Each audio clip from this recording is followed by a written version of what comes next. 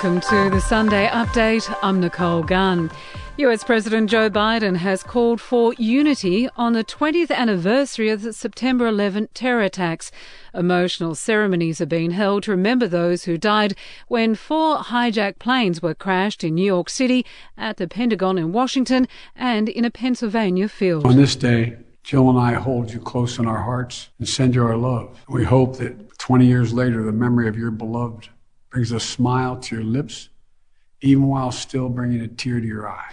New South Wales investigators have revisited the site where William Tyrrell disappeared 7 years ago today.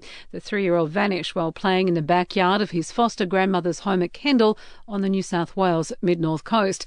The Victorian government is cracking down on the construction industry amid concerns that companies and workers are ignoring COVID restrictions.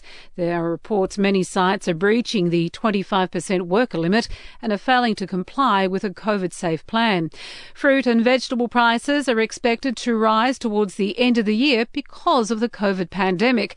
A shortfall in harvest workers is expected to impact supply, and those prices are expected to peak by Christmas. The launch of SpaceX's first all-civilian mission has been pushed back a day. Weather conditions in Florida will now see Inspiration 4 blast into space no earlier than Thursday. To sport, and the Western Bulldogs have set up an AFL Grand Final clash with the Demons after last night smashing Port Adelaide by 71 points. Yeah, look, went right our contest inside and then definitely forward of it was unbelievable. Our players were just superb. The collision footy that our players were prepared to play was just outrageously good, and what an incredible night for our footy club.